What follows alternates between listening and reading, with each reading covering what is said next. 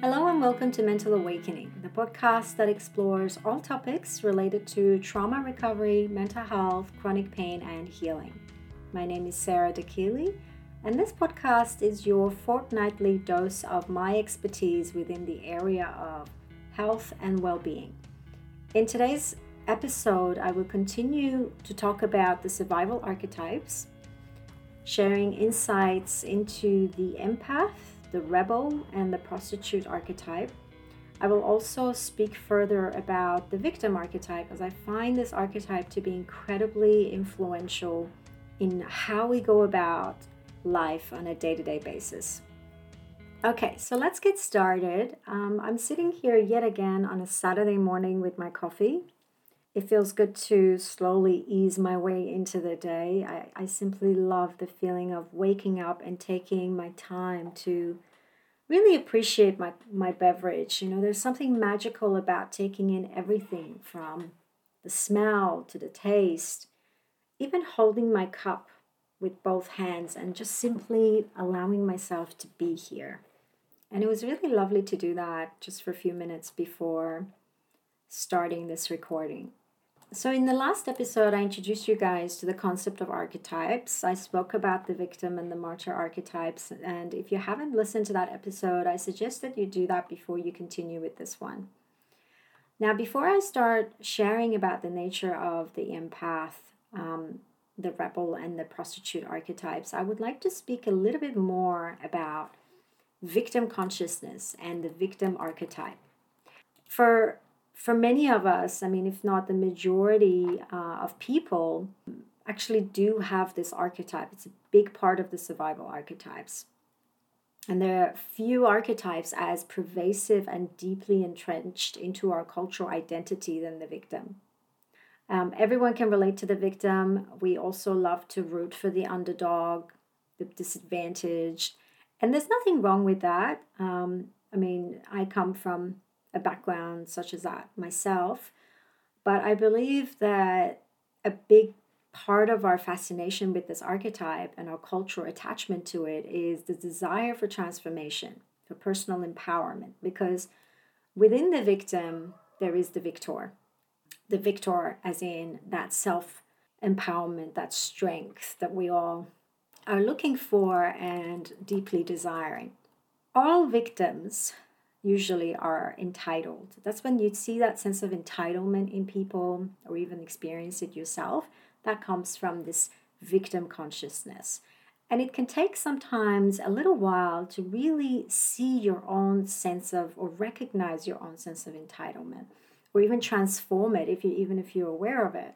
It's not an easy thing to do, but it's an incredibly empowering thing to do. So often our observation of our parents during childhood and their belief systems and their victim consciousness that contributes towards how we take this on ourselves. And it's definitely something that gets deeply ingrained within us. Things like illness, injury, and disease can make us feel like a victim to our body, feeling that you have no control. Whether it's over your body or over your healing, or that your body has failed you and you can't seem to come to terms with what's happening to you, that's victim consciousness. This is especially the case for people who experience chronic pain and TMS and chronic illness. I know this was definitely the case for me, where you feel like you have no choice. You're trapped in this body that is in constant state of pain. There is a constant feeling that you're being victimized to the conditions around you, whether it's other people, whether it's food, whether it's finances. Because, money is another major villain for a lot of people. The lack of money, feeling victimized by debts that you might have or fear of not having money. You can also feel victimized by how others expect you to help them with finances, carrying that financial burden. So it's a really good place to observe your victim, the relationship that you have with money. Your job as well can be a good source of victimization. You can be really unhappy in your job or feel powerless to change anything. and believing that your sense of security and income, is very much linked in to this particular job, feeling like you can't live without it, you can't live with less, or maybe do a job that you actually do enjoy and you just earn a bit less.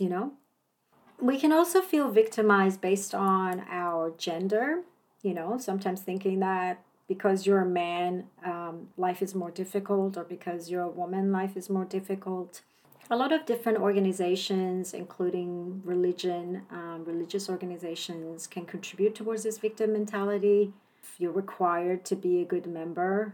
If you're not, then often your soul or your personal salvation is on the line, which is a form of manipulation, but that's kind of how we can feel victimized. We can also feel victimized based on our government or the laws that we feel are unjust. Experiences such as losing your child in a custody battle and feeling really angry and resentful towards the law. We can feel this victim consciousness creeping in based on our obsession with the body. Anything from being overweight or underweight or aging or having your body look a certain way or whatever it could be.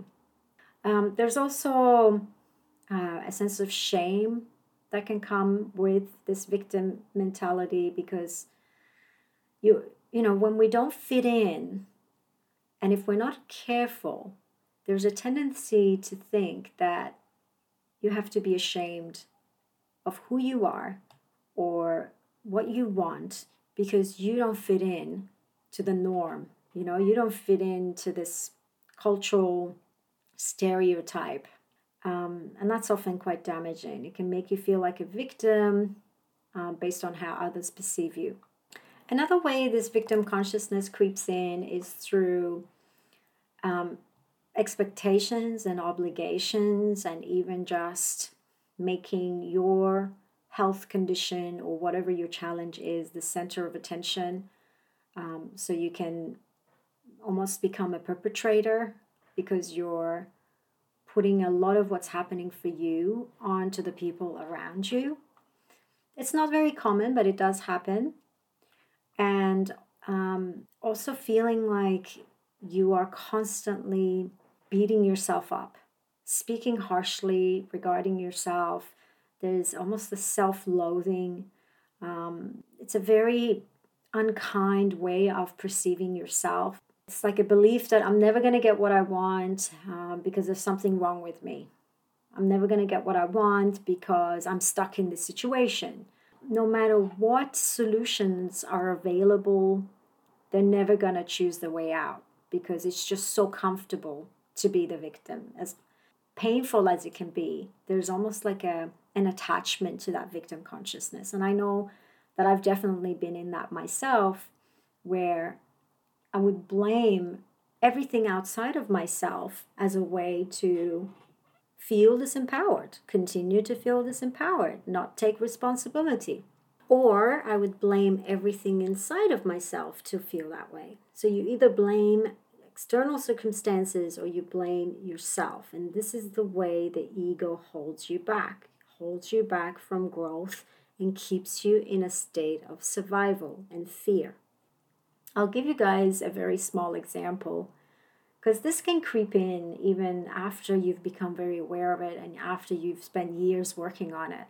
The other week, my husband, he loves to buy all kinds of treats. He loves eating ice cream. He loves eating chocolate. He loves to have all that stuff in the house for when he feels like having it, and he has wonderful self-control around it. And I do too.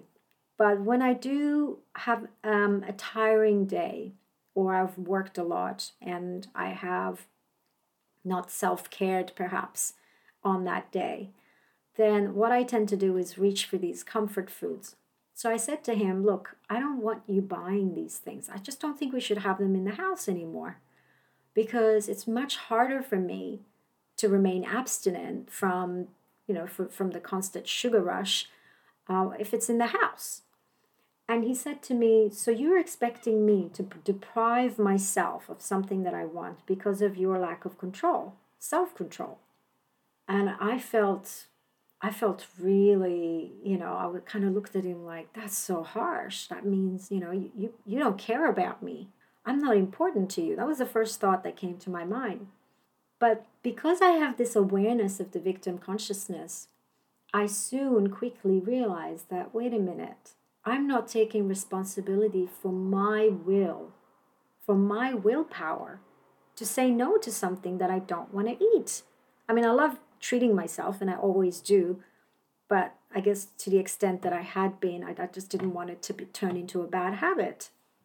And I realized that, wait a minute, I'm actually making him out to be the problem when the problem is, in fact, my lack of willpower. I'm not taking responsibility and owning the fact that I can do this. I don't need anything in the house to be different. I don't need anything to be different in terms of what choices someone else makes, because it all comes down to my choices and my ability to say no or yes to whatever I feel aligns with my truth.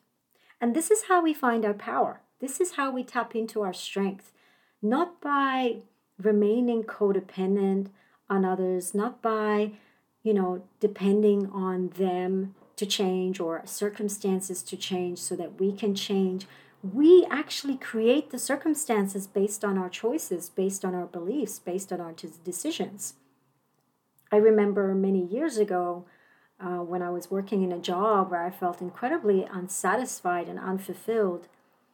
I was so caught up in this victim mentality that I'm never going to find anything else. I'm never going to be paid as good. And it wasn't until I decided to break away from that and sit with the discomfort of all the fears that would come up. I mean, I spent the first year of my business, I earned bugger all money. We lived on very little, and I also, I had to just cut a lot of the expenses. Life wasn't easy, and I had to live in a way that was very humble, but it strengthened me. It taught me so much about my ability to sit with discomfort, to actually move towards what I really wanted to create. And I did. I created something that I'm incredibly proud of, that I love to show up for. And so if we're always running away from discomfort, whether it's physical discomfort, whether it's mental discomfort, emotional discomfort, then we're never going to grow. We're never going to build resilience. It's really about choosing what you're willing to put up with. Are you willing to put up with a life that feels incredibly disempowering and it feels like you're not really in charge because of this victim consciousness? Or are you willing to say to yourself, you know what? I'm a creator of my life. I'm going to choose what I want to do with my life. And I'm willing to sit with the discomfort of what that journey entails. And so I really believe that the way to get out of this victim mentality is to, first of all, recognize it and then embrace the discomfort that comes with moving out of it. So just to quickly recap, we can experience this victim consciousness and victim mentality based on our circumstances, other people's actions, entitlement to sympathy, attention, complaining, victim to internal programming and stories, judgmental and superior, victim to demands, feeling like you're entitled to inaction, or you're entitled to be afraid, you're entitled to be rescued, right? We can feel victimized based on loneliness, self-hatred, blaming, whatever it could be, taken advantage of or overworked, used and abused and rejected. And there's all kinds of ways this victim mentality creeps in. Victim to your own inadequacies and lack of confidence, or to a perceived lack of intelligence or irresponsibility. Victim to the influences around us, whatever it could be, whether it's our government, whether it's whatever's going on in the news, victim to scarcity. There's all kinds of ways to feel victimized. I want to acknowledge, like I did in episode 1, that the concept of victim is real. People do get victimized for sexual abuse, victimized for violence, victimized for sexism, and all kinds of things, right? For racism. But once we have worked through our traumas, once we have processed them, healed them, then the next step is to also step away from the archetypes, these survival archetypes that we have held on to as a way to cope, as a way to survive.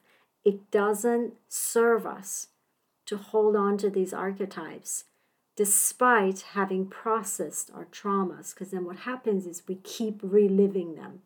We keep holding on to an old narrative about ourselves that is no longer real, that isn't what's happening right now.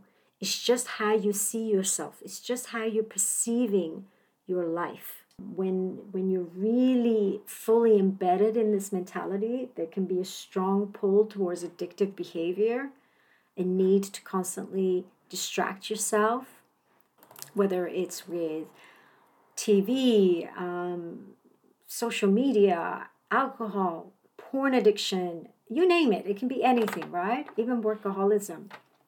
There's a withdrawal from others, a tendency to lean towards inaction and be quite passive, or even domination and control. You get angry if someone told you that you're in a thinking with a victim mentality, that might just react and defend.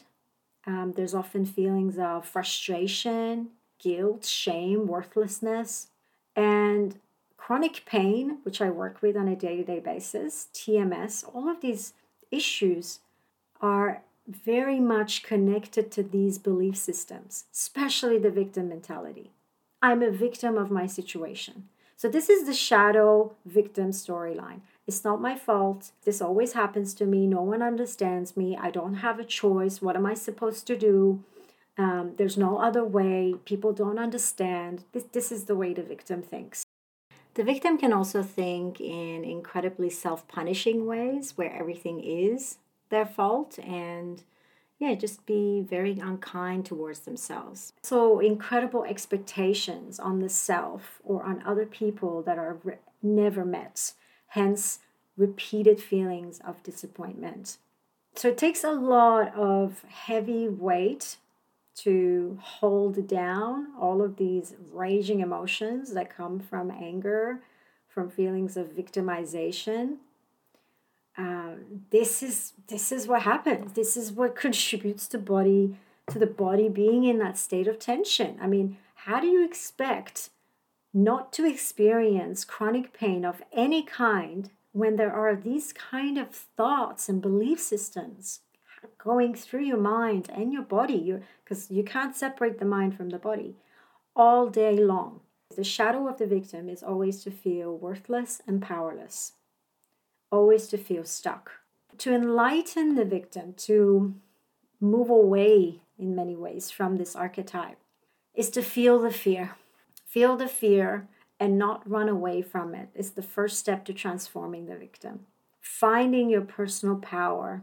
The way to do that is not blaming others, because you can see that the power, the loss of the power, is actually coming from inside of you. So an enlightened victim asks, what can I do with the situation that I have been given? What can I do?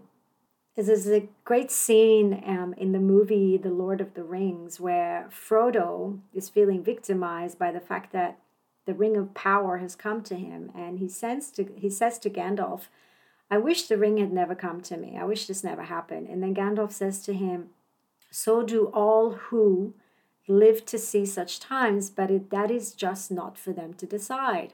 All we have to decide is what to do with the time that is given to us. There are other forces at work in this world, Frodo, besides the will of evil. Bilbo was meant to find the ring, in which case you were also meant to have it, and that is an encouraging thought. So Gandalf shows Frodo where his true power lies, that there's something in life that's not for us to decide, but what we can decide is what we do with what we have been given. Not with what happens, but what we do with what happens. There's a lot of different movies. If you look at Gladiator, There's another example from there. Or Viktor Franklin's book, Man's Search for Meaning. Absolutely love that book. Highly recommend it. If you go to the Mental Awakening website, under resources, you will find that book. Another way to heal and move away from this victim archetype is to embody the mother within yourself, the mother archetype. So what does the mother stand for? It stands for nurture. It stands for unconditional love. It stands for compassion and kindness. And obviously I'm talking about the ideal nature of a mother and not necessarily the mother that you had. And so this requires us to take a sense of responsibility for ourselves by looking after our own needs and nurturing ourselves through the anxiety that comes up whenever we're trying to blame another or rescue and save another. So when you're awakening to this victim consciousness, you're not afraid of being weak. You're not afraid of being vulnerable because you see that as a strength. You know that power can be found even in the worst circumstances. You're not afraid of loss. I mean, gosh, in my life, I've been through so much loss, so many tragedies, suffering, failure. I've started businesses and failed. I've done so many things and failed. And these misfortunes have all taught me that the vulnerability I experienced is my strength. It's a keystone of my strength because it allowed me to discover the different kinds of power within myself. So a couple of questions to ask yourself. What do I have power over in this situation? Whatever your situation is, whether it's health, whether it's relationships, whether it's finances, whatever, your career. What would it feel like to lean towards fear rather than push it away?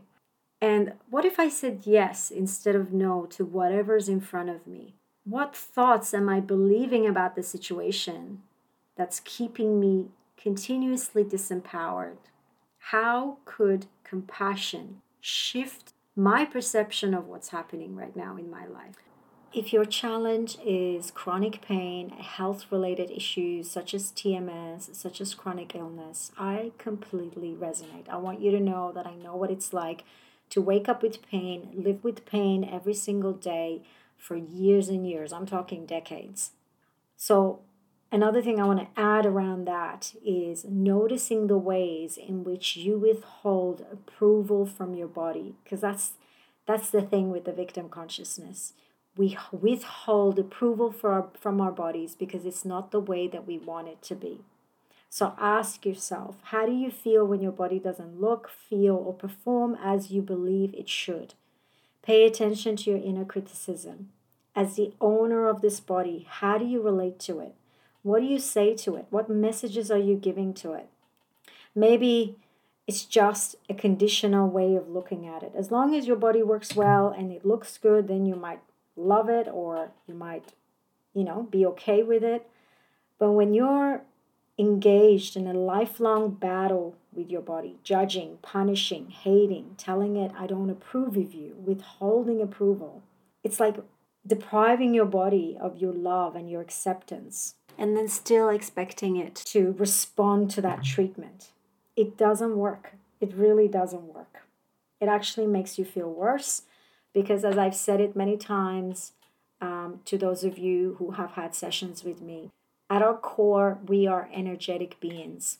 When there's an energetic imbalance, there's naturally an imbalance on a physical level. There's a great quote by Caroline Myss, who's written quite a bit about the power of archetypes and how they influence our lives. She is an incredible teacher whom I've learned a great deal from.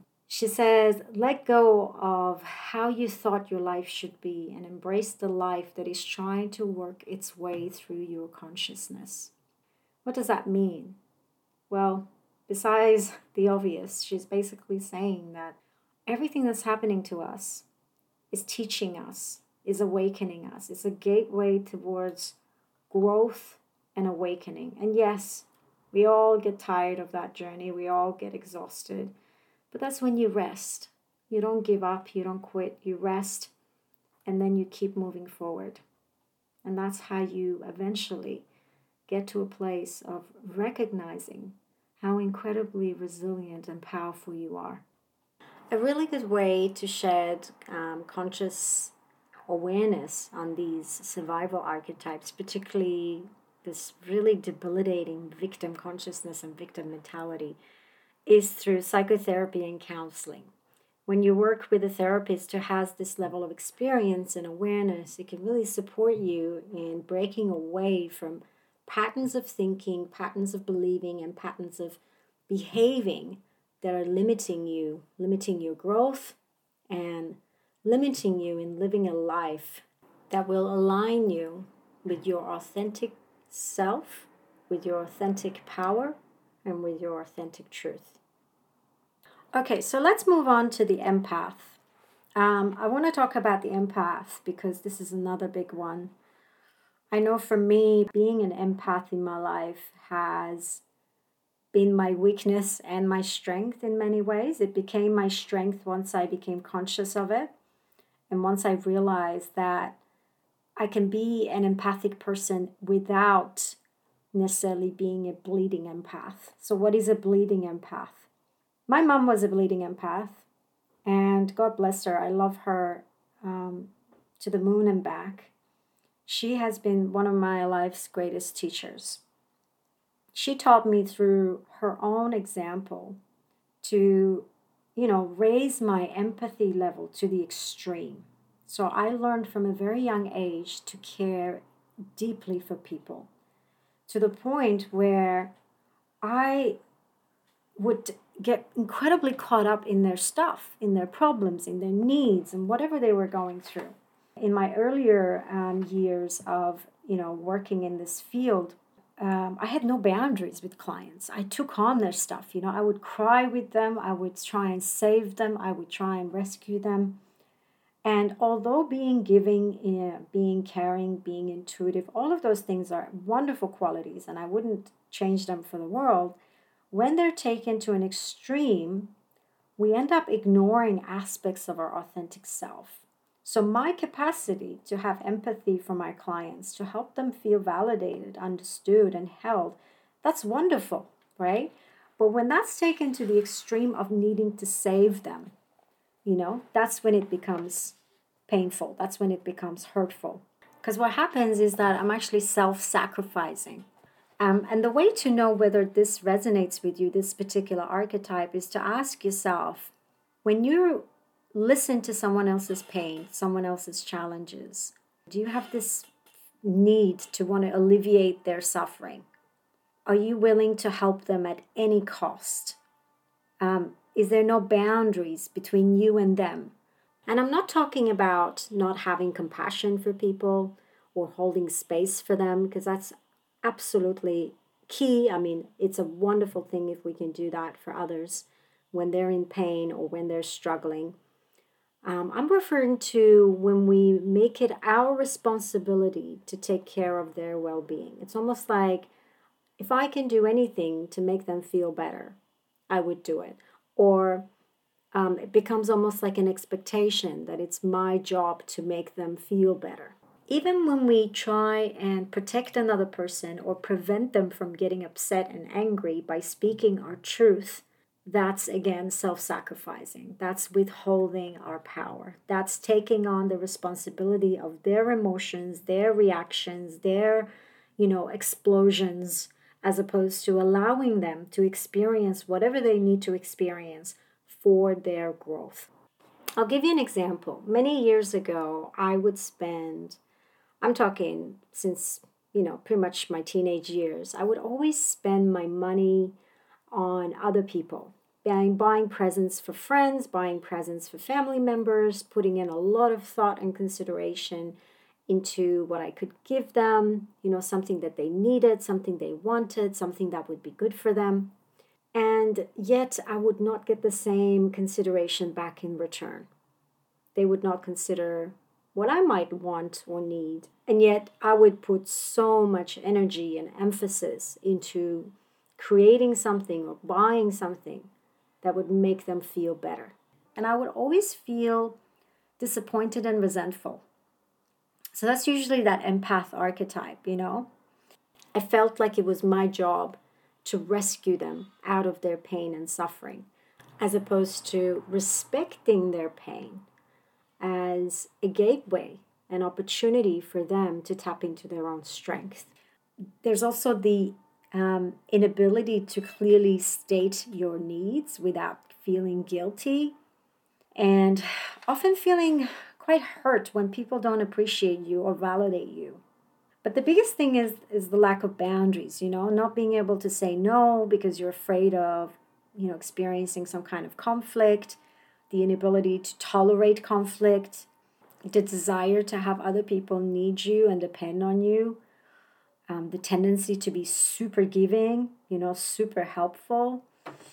These things, they're just very much stem from the empath to give at this excessive level that comes from their own inner lack. Usually what happens is that they're not aware of the shadow aspect of themselves, which is that narcissistic perception of really loving to be needed, loving to be in demand, loving to be seen as better than the others, the good one, This is how the ego ramps this stuff up, because all of these survival archetypes that I've been talking about, they're the many faces of the ego.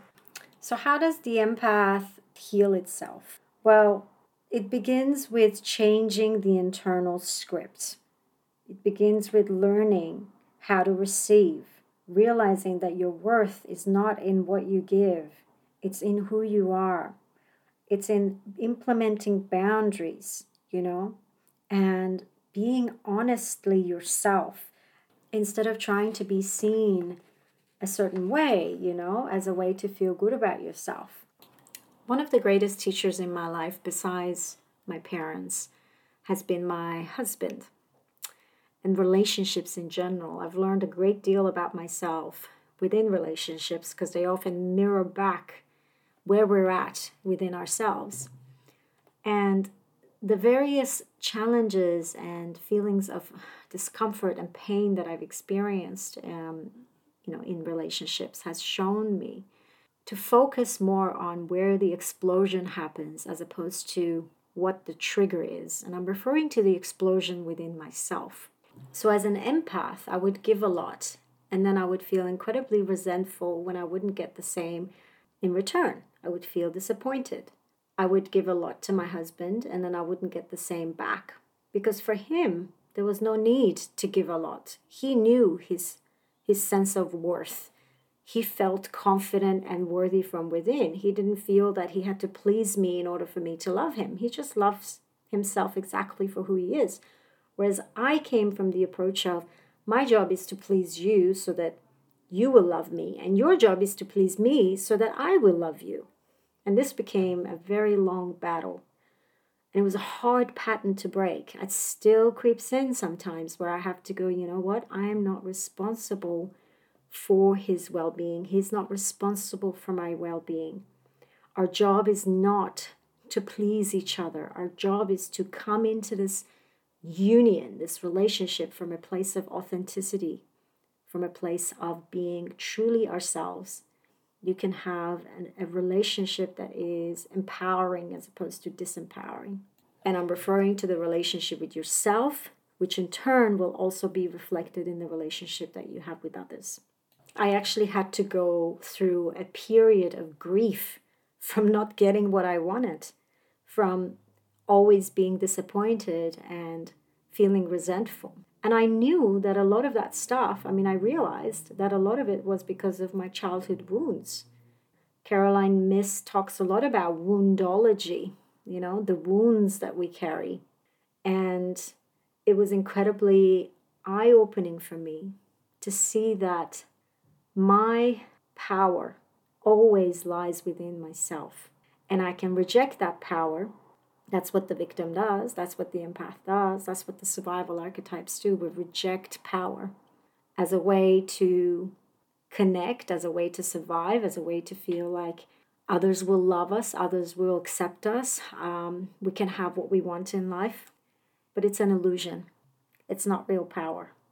Okay, so we're now going to move to the rebel archetype. This is a very interesting archetype. I see this a lot in a lot of the clients that I work with, including something that I also had very strongly within myself.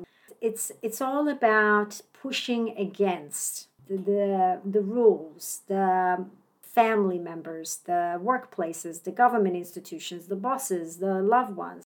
The rebellion is very personal and can also creep in when you set personal goals for yourself, such as meditating every day or journaling or eating healthier or whatever it could be.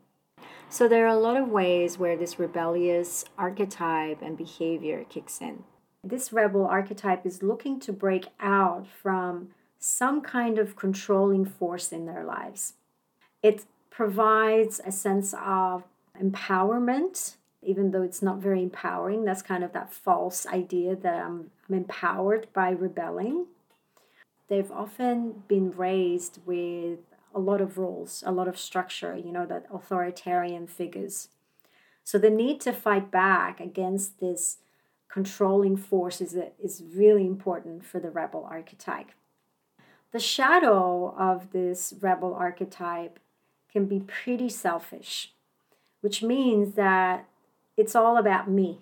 It's all about what I want. It's almost like a little kid being rebellious. Even though they're an adult now, they're still in their psyche and consciousness acting as a child.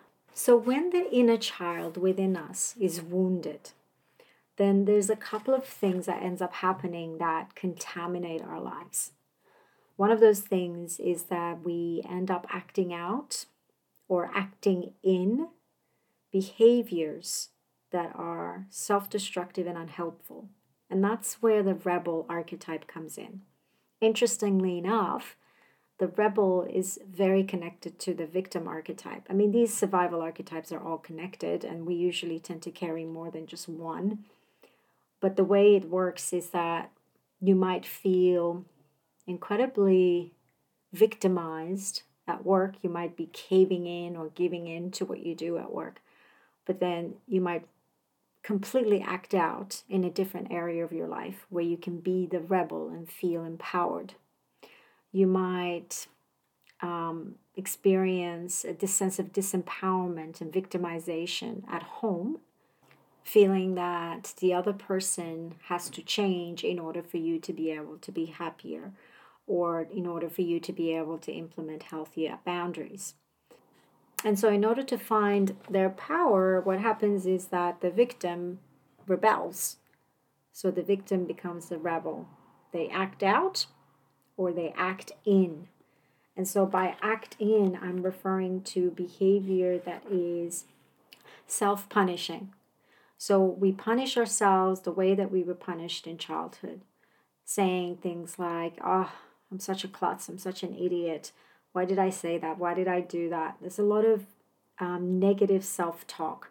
So emotional energy that is acted in can cause severe physical and mind-body related disorders, such as the typical ones that people tend to experience: gastrointestinal disorders, headaches, backaches, neck aches, severe muscle tension, asthma, cancer even, because when you attack yourself from within, you will lay down the foundations for illness to occur in the body. That's how connected and powerful the mind-body connection actually is. I talk a great deal about this in my book, Coming to Life, where I share about my own experiences with autoimmune disorder and how it was pretty much a should disease, how I continued to should myself into this illness. And there's a lot more to say about that, which I discovered after having written the book, but that's another story. So just to share a few final notes on the rebel archetype, I'm going to give you guys examples from my own life. So as a rebel, I always had problems with authoritarian figures in various workplaces. I hated following the rules. It's almost like I was provoking them to somehow get rid of me, which in turn would also feed that victim mentality that I had at the time. And the truth is that no one was imposing anything on me. I was the one with unresolved childhood-related issues, coming from this mentality of, being incredibly selfish. And there's almost like a sense of entitlement that I have to take back what is mine. That's what the rebel does. I'm going to take back my power. There are obviously positive aspects to the rebel. If we look at rebellious characters throughout history, from Nelson Mandela to Martin Luther King or Gandhi, they were men that eventually realized that they were responsible for a certain set of values. They upheld virtues such as compassion, tolerance, nonviolence. They believed in a higher ideal generated by the creative force of the universe. So when we are acting from the power of this rebel archetype, we use it as a reason to move forward, to move society forward. But obviously this is very rare because I'm talking about individuals that became incredibly conscious throughout their suffering. The average person with this rebellious mentality doesn't really have the same level of awareness and consciousness to often do good. Their behavior stems from growing up with authoritarian parents who were very controlling and constantly told them what to do. They never felt that they had a sense of freedom or space as children. There was often a lack of boundaries, and so a way to get their power back is by taking on this rebellious archetype. And all of this stuff happens unconsciously, right? This is not stuff that we actually consciously choose. The majority of our choices in life comes from this unconscious part of our brain. It's a bit like that iceberg theory where you've got the tip of the iceberg, and that's your conscious mind, and then you've got the rest of the iceberg, which is this large chunk underwater, and that's your unconscious mind, the parts of yourself that you're not fully aware of. So by nature, the rebel is an outcast. They actually cast themselves out of established norms. So the way to break away from this rebel archetype is to come back to the wisdom that the rebellion is an inner upheaval. So when you realize that it's got everything to do with your self-growth, then you'll be breaking into new creative potential that you never realized existed within you. So let's move on to the last archetype that I want to talk about today, which is the prostitute archetype. This archetype has so much to do with survival. I mean, they all do, but when I'm talking about the term prostitute, you have to understand that I'm referring to what that word actually stands for. So it really refers to not compromising your body, your mind, and your spirit, your energy, for anything in exchange for your survival. It basically has this vibrational field that says, I am for sale. It engages in lessons that are related to sale or negotiation of your integrity, of your spirit, due to fears of physical survival or financial gain. So if you're doing a job that you don't want to do, but you're doing it because of your money, you're selling yourself out to something, whether it's an organization or a place of work or whatever it is, something you've chosen to do that you don't truly believe in, that's an example of this archetype controlling your existence. It can also be, staying in a situation that offered you financial protection because of a desire for financial security, or putting another person in a position of having to compromise themselves as a way to gain power over that person, which happens often, if you look at employers can sometimes do that with people. The thing with this archetype is that it really holds you in fear, in a complete state of fear, because there's a constant focus on survival. There is no faith, no belief in anything beyond, what you can see or what you can do yourself. There's a disconnection from being or seeing yourself as part of this greater whole. part of the universe, basically. Feeling loved, feeling like there's more to you than just this physical body. I got a really good taste of this in my own life.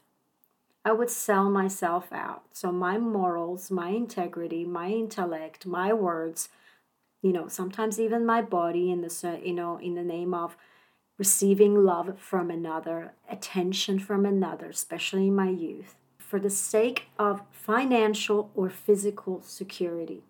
This prostitute archetype so dramatically embodies and tests the power of our faith. Because if you have faith, even if you don't have faith in a God or in a universe, if you have faith in yourself, no one can buy you. No one can have power over you in any way. So it's really about activating faith and recognizing that if you don't sit with the discomfort of that fear, you're never going to get out of these survival archetypes. Each one of these archetypes represents concerns, issues, fears, vulnerabilities that cause us to negotiate away our power in this physical world. And we have to confront them and overcome them in order to find our authentic power. There are literally hundreds of different archetypes. And as I mentioned in episode 1 of the survival archetypes, they can be positive, so they're not all negative as such. But the survival archetypes can be incredibly disempowering and limiting in how we go about our lives. Some other ones that I haven't mentioned, which you're more than welcome to look into, are also the controller archetypes, the perfectionist, the helicopter, the tyrant, the shield. We also have takers, the diva, the princess, the child.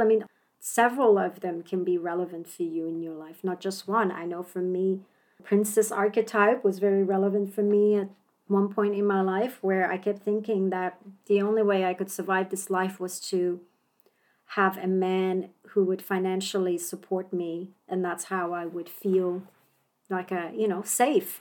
It was a false sense of safety. I realized that, this is taking my power away.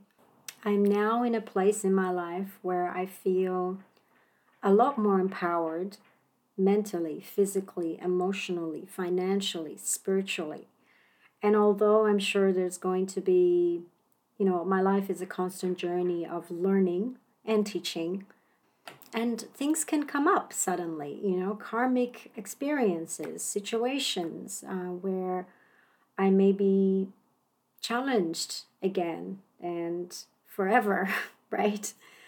But the point is that I would meet those challenges, and I continue to meet my challenges from a place of authenticity and empowerment, self-empowerment, away from these survival archetypes. That's why I feel quite passionate about them, and that's why I'm spending so much time talking about them. Before I wrap up today's episode, I just want to say that healing happens in stages. So I really encourage you to embrace wherever you're at on your healing journey, and to highlight that the whole point of this podcast is to bring awareness and to shed light on topics and information that can support you on your healing journey. All right, everyone. Well, that's a wrap for today. Thank you so much for tuning in. I appreciate your support. Please do feel free to leave me a review on Apple Podcast. This will help me reach more people with the content that I'm sharing. And if you have any questions about today's podcast or any suggestions for future podcasts, you can email me on sarah@mentalawakening.com.au. Otherwise, I look forward to speaking to you guys again in 2 weeks' time with a brand new topic. Until then, I wish you all a wonderful rest of the week. Take care, everybody. Bye for now.